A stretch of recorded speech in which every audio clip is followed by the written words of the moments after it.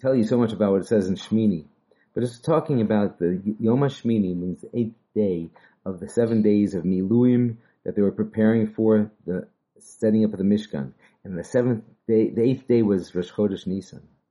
And it was like the greatest day, and everybody was waiting. And an interesting thing happens, is that Aaron had to bring a korban for himself, and also a korban for the nation, and some other korbanos, but the main was as a chatas, a sin offering for Aaron, and a sin offering for the nation. And a lot of times we have this kind of dialogue, sometimes it's explicit and sometimes not, implied. But sometimes the people are saying, where are our leaders? How come they're not telling us what to do? And if, the Geula doesn't come, it's because our leaders are not good.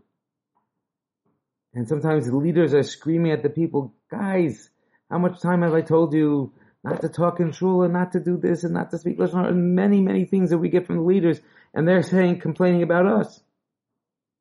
So Hashem says, you're both right. You're both right. Chas v'sholom, I don't want to speak about our leaders, but even with Aaron HaKohen, when he had to set up the Mishkan, he had to bring a korban for himself, and that was first. He had to show that he's not perfect. He's not God.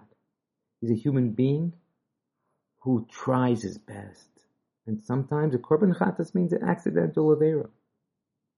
And he may have had some accidental averas. And he needs to have a kapara. And the nation also needs. And halavai, all that we ever do is only accidental. But that's really what it's about, my friends, is that we can't cast blame, if only the leaders were as great as Moshe and Aaron, and our leaders are saying if only the nation was as great as the Dora Midbar, whatever it is.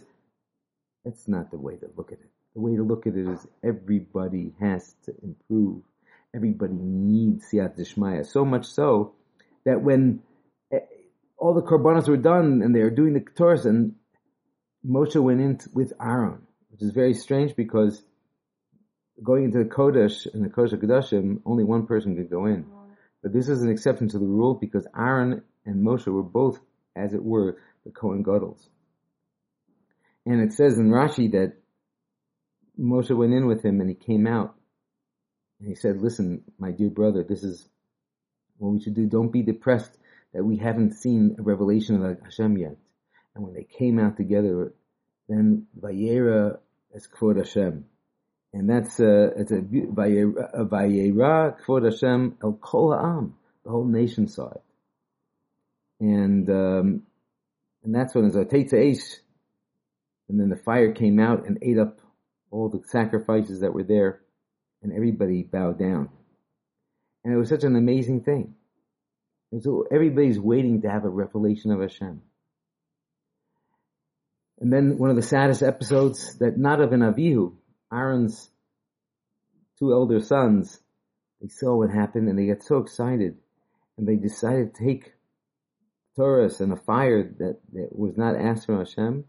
They went inside to be Makdir Taurus. They were so excited about the opportunity to have such a close relationship with HaKadosh Baruch Hu.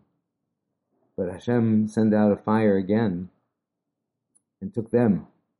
Now, some people say it was a punishment. Some people say it was Hashem was happy with their service. We're not going to look at, but we look at the fact that Aaron was very upset that his children died. And it seems to be the majority of commentaries say that they made a mistake. And part of what we sometimes do in our own lives is we get ahead of ourselves.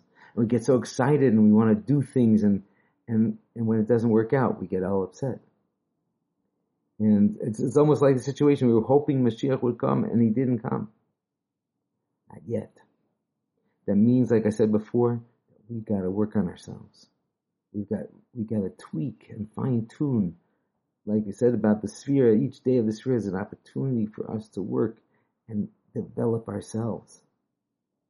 This is an opportunity HaKadosh Baruch Hu wants to give us this opportunity. They say that by Pesach Sheni, guys, hopefully we'll all be ready. Hopefully there will be a Beis HaMikdash. Hopefully we'll have had a Para Aduma and we'll become Tahar, and we can bring the Korban in less than 3 weeks from now. That'd be amazing.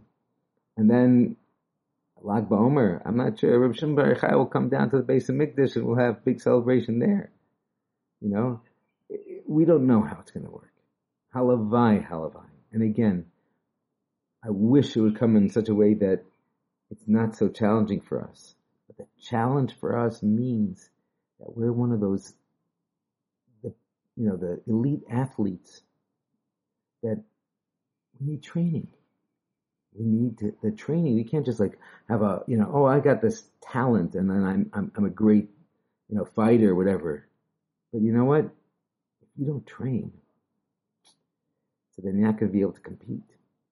And HaKadosh Baruch Hu is giving us that training that hopefully will develop ourselves to be the ones that will always be able to be victorious, but at least to fight and B'ez Hashem win as often as we can. B'ez Hashem, with that struggle that we do internally and with our adversary, the Yetzer Hara, hopefully that will dispel any of the virus. If we cast out our virus, then hopefully the virus will stay away from us.